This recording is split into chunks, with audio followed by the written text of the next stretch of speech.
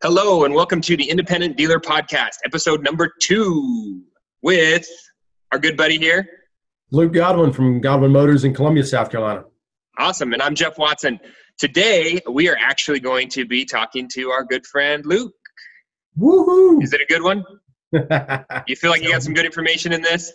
Yes, sir. It's awesome. This is going to be a great podcast. We're going to talk a little bit about Luke's origins, a little bit of the challenges that he sees going on in the industry today, and some practical tips you can put into practice right now. So stay tuned for episode number 2.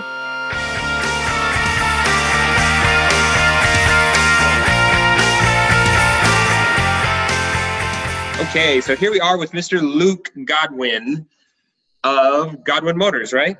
Yes, sir. Awesome. And where are you guys based out of? Columbia, South Carolina. Columbia, South Carolina. So tell me this, Luke. We're going to be doing these podcasts back and forth quite a bit. We want all of our listeners and viewers to get to know who is Luke, what makes him Luke. How about you, Jeff? We got to know what you are too, buddy. Yeah, we'll get to that one. That'll come later. But no. Tell me just real quick. How did you get into the car business, and what keeps you here? It goes way back, man. My grandfather was a dealer. He got into the car business in about 1950. He was an agricultural teacher in South Carolina, and he just started a family and needed something else. He was a retired at that point, not retired, but he was a veteran. Came back from World War II, finished up at Clemson, got an agricultural business. His father was a farmer, and the next thing you know, he's doing that, and wasn't making enough money doing it. And so he started selling cars at a Ford dealership in a town just next door to the town he was in at the time. So I guess he kind of worked his way up, became general manager, then part owner of a Ford dealership in Sumter, South Carolina, which is about 60 miles east of here. And he worked there for several years. Just a really dynamic guy, great sales guy. Probably not much of what we would call a store manager at this point, but more of a just sales manager. But he was so good at sales, he became general manager, part owner. Mm-hmm. Well, Ford at that point was essentially giving out spots and franchises, yeah. Right, and they promised him one. And so he got, I think in 1974, got the point in Winsboro, South Carolina, which is about 20 miles north of where we are now. And he loved it. But unfortunately, the prior owner to that dealership was not very good. He was, just a bad operator. Didn't take care of his customers. Backdoor deals, just what you would find your typical, the way most people would think of a car dealer. Yeah. So it was a hard road. He didn't have a lot of capital, and we all know this is a capital intense business. And he just struggled. And then the recession of the late 70s, gas shortage and all came. And finally in 81, my grandfather had to shut down. Mm-hmm. Then he went to work for someone else selling cars. So he did fine. But when he shut down, my dad, my dad grew up going to all of the Ford Sun School, the dealer Sun School. So he really had a good base on management and sales. And he opened our store in October of 1985. Mm-hmm. And that was an independent store, or that was a Ford franchise? Independent store. Okay. And it was right in the middle of all the new car stores in South Carolina. Where we're located today, there used to be 10 new car stores within a half a mile. Mm-hmm. Fortunately, there's 0 now. But, in 85, it was where you needed to be. And he was selling cars, really cheap cars. He, $900, $1,200, $1,500 car. Yeah. Paying $200-$300 for. And, whenever somebody gets into the car business, the next thing you do is you want to sell a little higher price car, I want to sell a newer car. So he started doing that. And the local not credit unions, but the local stores around here not stores, but the local finance companies around here. He just found it was getting harder and harder to get these people financed. Mm-hmm. And so just a couple of years after he started financing his own paper. Mm-hmm. And we were probably at the time one of a handful of people that did it in Columbia, South Carolina. And now we're the oldest buy here, pay here store in Columbia, South Carolina, if not in the whole state. Mm-hmm. We've been around doing it longer than anybody. But we were in the same location from 85 until 2011. Mm-hmm. We bought the property we're at now in 2011 it was an old Nissan store. Mm-hmm. We upfitted it, built a couple buildings, and so we've been here since then. And so your dad started it, got into the buy here, pay here in the late 80s, and you came in. I mean, is this something you grew up at the lot? Were you detailing? Were you lot porting? I mean, has this been Luke's trajectory his whole life, or was this kind of a roundabout? I went to college, I graduated, I went and worked for Bain Capital and came back here. So a little of both. Okay. So in 85, I was 6 or 7 years old. So every weekend I was down here washing cars. Mm-hmm.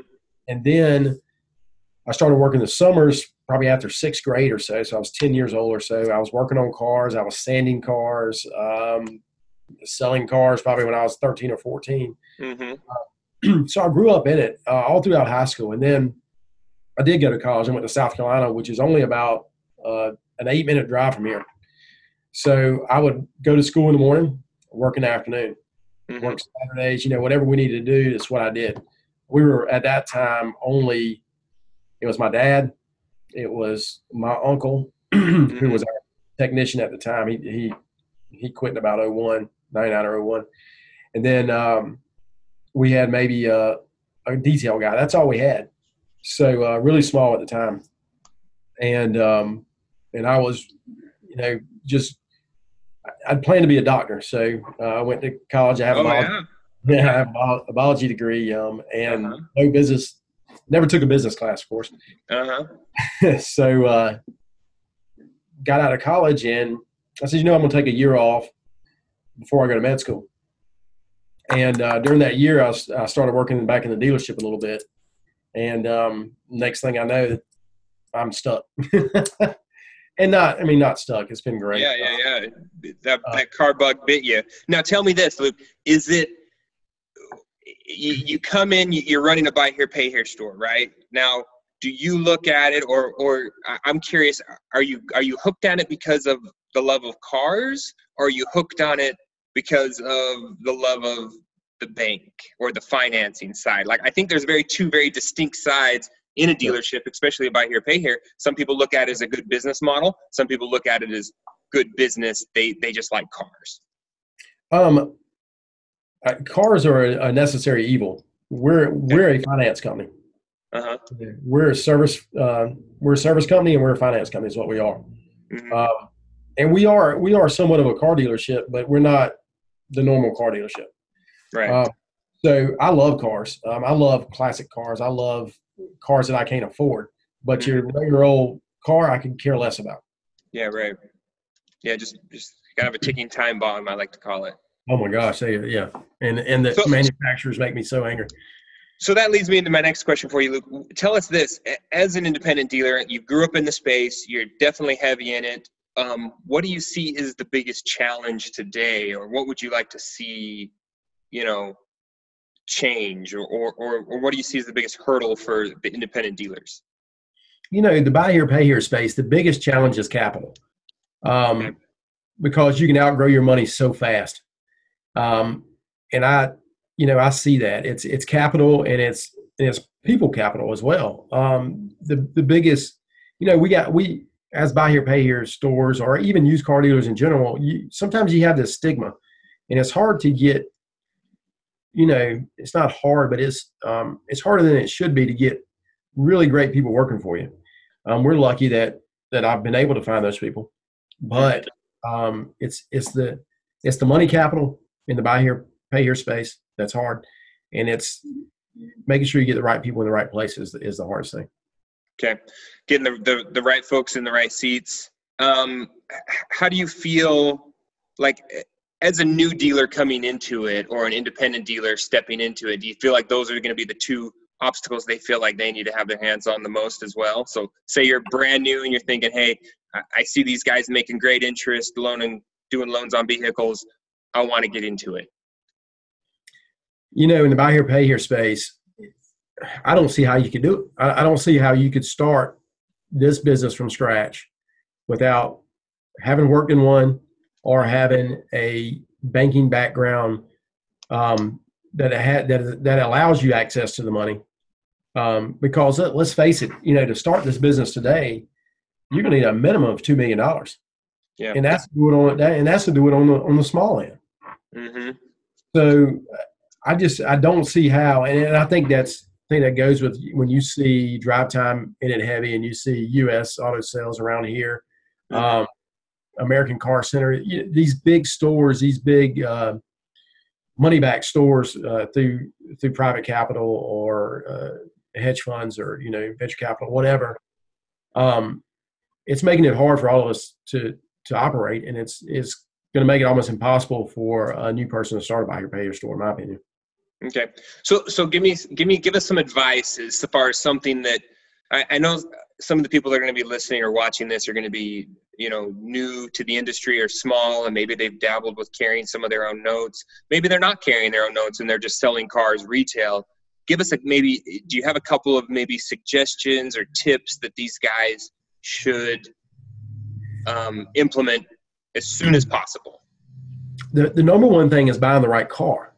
And so you have to have some education in the purchasing of vehicles and in the operation of vehicles. I was lucky that, I worked on race cars. I worked on go-karts. I worked on cars, since I was 8, 9 years old. So I really have a good understanding of what makes a good car a good car. Mm-hmm. Find the right car. Don't find the car that you like. Find the car that will hold the note. And if that means starting out with 10 notes on cars that were more expensive but better cars, then that's what you do. You don't, if it means buying, 5 $3,000 cars instead of 100, not 100, but instead of buying $15,000 cars, and that's what you needed, because the car makes the loan, and if you can't figure that out, your repos are going to outrun your sales. Okay. And then from a cash standpoint, I think a lot of new dealers would look at that and say, oh man, that's scary. I can buy here, pay here. I'm fine carrying the note on a car that I'm into at $1,000. And that's okay. That's comfortable for me because I'm going to get $1,000 down and I'm going to have no money on the street. Now, does that model still hold where people are getting out of the car, dealers are getting out of the car cash wise from day one? Do you see that happening still in areas? I don't see how it can work. A few things, and my 20 group always gets on me about this, but I don't see how you can get $1,000 down on a $1,000 car. Number one, because you can come to me and put $1,000 down and get a car that's going to, it's a $10,000 car retail wise, right? And it's one that I probably have I have $6,000 in. So it's you can go somewhere else and get a better car. But there are probably pockets in the country where that model still works. Small towns that people aren't having to, the Southeast, I would say is probably the car capital of the U.S. Prices are probably higher than anywhere else. So it would be tough here. I mean, $1,000 car, man, I don't see how it makes 3 months, right. Much you less. got two factors, I think, playing against those people is A, there's not $1,000 car out there that's worth anything, just those don't exist anymore. And B, you've got dealers that will take $1,000 down and carry you on a $10,000 car because of competition, because of the way it is right now. Yeah, with the exclusion of those that are in the smaller markets where they don't have the competition and it is what it is, Yep. I think that's one thing, and back to your first point about dealers that want to get into buy here, pay here need to be careful that they are looking for cars that fit the program, not cars that they like. I think as car guys, you can fall in love with a certain vehicle, a certain make and model, or a certain, and you're trying to push onto the customer what you like, as Yeah. opposed to paying attention to what they like and what's actually going to make for a successful buy here, pay here loan. And I never go with what they like. What happens, though, it seems like, is you find a car that your customer really likes, and that's a good car. And when you find that it's like lightning in a bottle. When you find that car that works, that your customer likes, and is a really good car, man, that's exciting. We had a run of Honda Accords from 1987 to 1997 that arguably is one of the best cars ever put on the road. And that car, for a long time, you could buy it right. You could sell it. The customer liked it, and it stayed out for 24 months, 30 months with no problems, with 150,000 miles on it. So that was lightning in a bottle back then. And that doesn't always happen, but when it does, you need to hook onto it.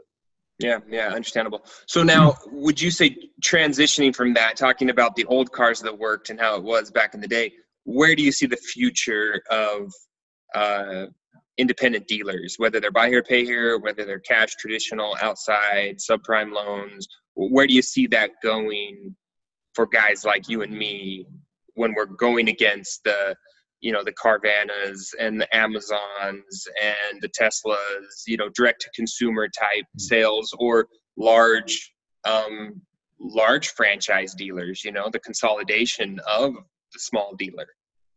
Man, I'll tell you, it's the last 5 years have been the toughest years to be an independent dealer. The toughest that I've seen, in 20 years. And it don't get me wrong, it's been easy before. The last 5 years, not easy. The internet has changed. It's changed everything. And luckily, I was an early adopter. 10 years ago or 12 years ago, when we listed our first car on eBay. Customers like to shop behind a computer, and so if you haven't accepted that yet, you're probably not going to be in business much longer.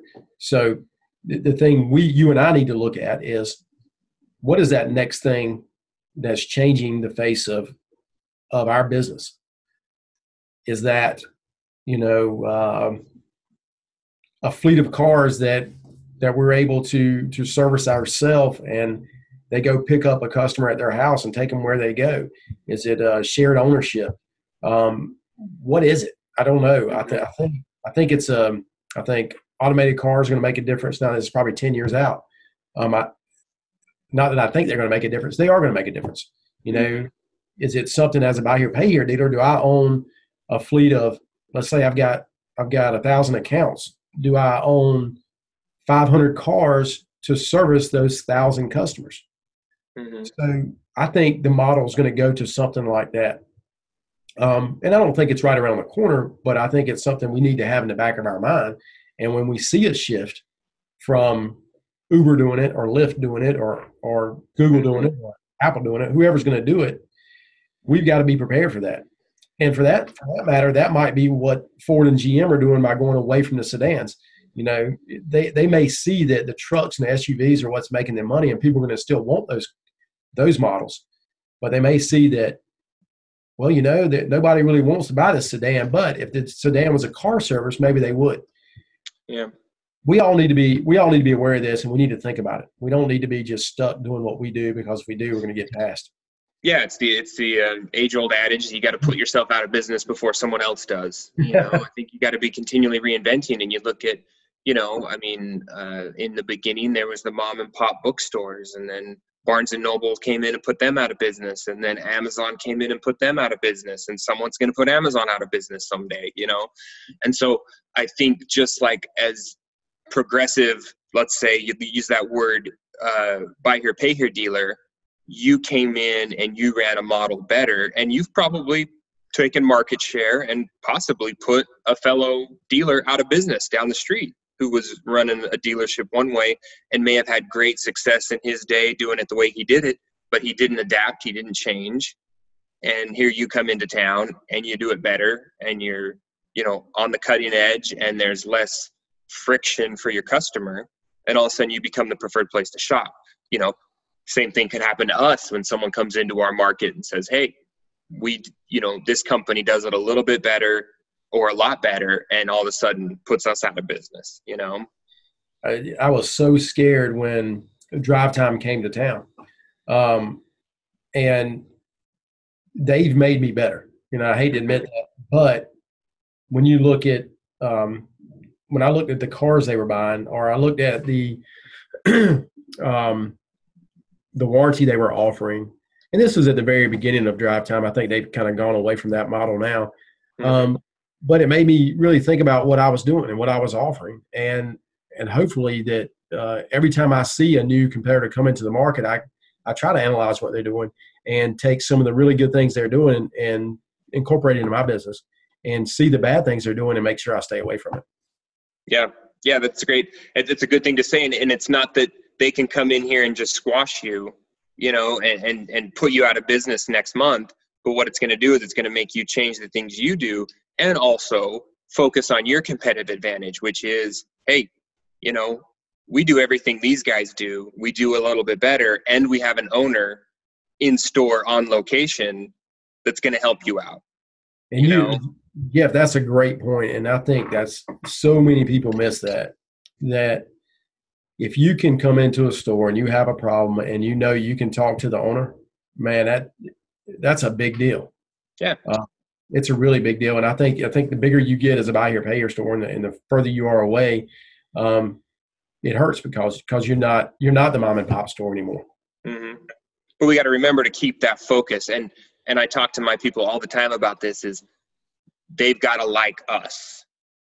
People buy cars from people they like, not some big name because of this, that, or the other, but as long as you're giving them good service and they like you, they're going to come back, and I think that's the number one thing we've got to focus on, is we have the ability to provide better customer service. People get all wrapped. Oh, for sure. And to piggyback on that, people get so wrapped up, dealers get so wrapped up in the next new way to sell a car. Listing it on eBay, which was big 12 to 8 years prior. Auto Trader, or Cars.com or Cars Guru, and right. Yeah. And, so people get all crazy about this, and they don't look at their actual numbers, because they do. And if you're doing business the right way, most of your business is referrals and people who have bought from you before. It can be up to 70% of most people's business. And if you forget about that side and you worry about everything else, the next thing you know, you lost that 70% and you're paying thousands of dollars a month for advertising that you don't need to. Yep. And that's definitely a topic that I think we can dive into in a whole separate podcast, is just people that don't realize they've got the best referral source right under their nose. You don't got to be paying Cars.com or Cars Guru or even Facebook Marketplace to get those people. You've got a Rolodex of them right there in your keyboard. So, Luke, just to wrap this up, give us maybe, one practical tip that us as independent dealers can take and put into our business today. What can I do today when I hang up with this podcast, I get done at the gym, I get done with my drive, whatever it is I'm doing, that I can put into my dealership today? Meet with your staff. That is key, because you know how you want your store run. Mm-hmm. And you think your staff is doing that. But the more you dig into it, you may not see that. You need to make sure you tell your staff how the customer service operation should work. You want them to know, we want to treat that customer like family. We need them to really feel like that we want their business. And if you're not meeting with your staff and explaining those things to your staff, you're not going to, next thing you know, you may not have a company, because you could have one or two angry staff members who are treating customers badly. And if you have that, you're going to ruin every bit of goodwill you've already created in your company. Mm-hmm. Absolutely. You gotta inspect those things and keep a standard, I would say, maybe is the word. But awesome, Luke. Awesome. Okay. Well, this has been a good fun time getting to know you today in this episode. And hope everybody tunes in for next week, and we will keep you guys updated on what's going on in the independent space here. Luke, anything to say as we head out? Man, Jeff, you put this together. That's an awesome thing you've done, and hopefully we'll help a lot of dealers out. All right.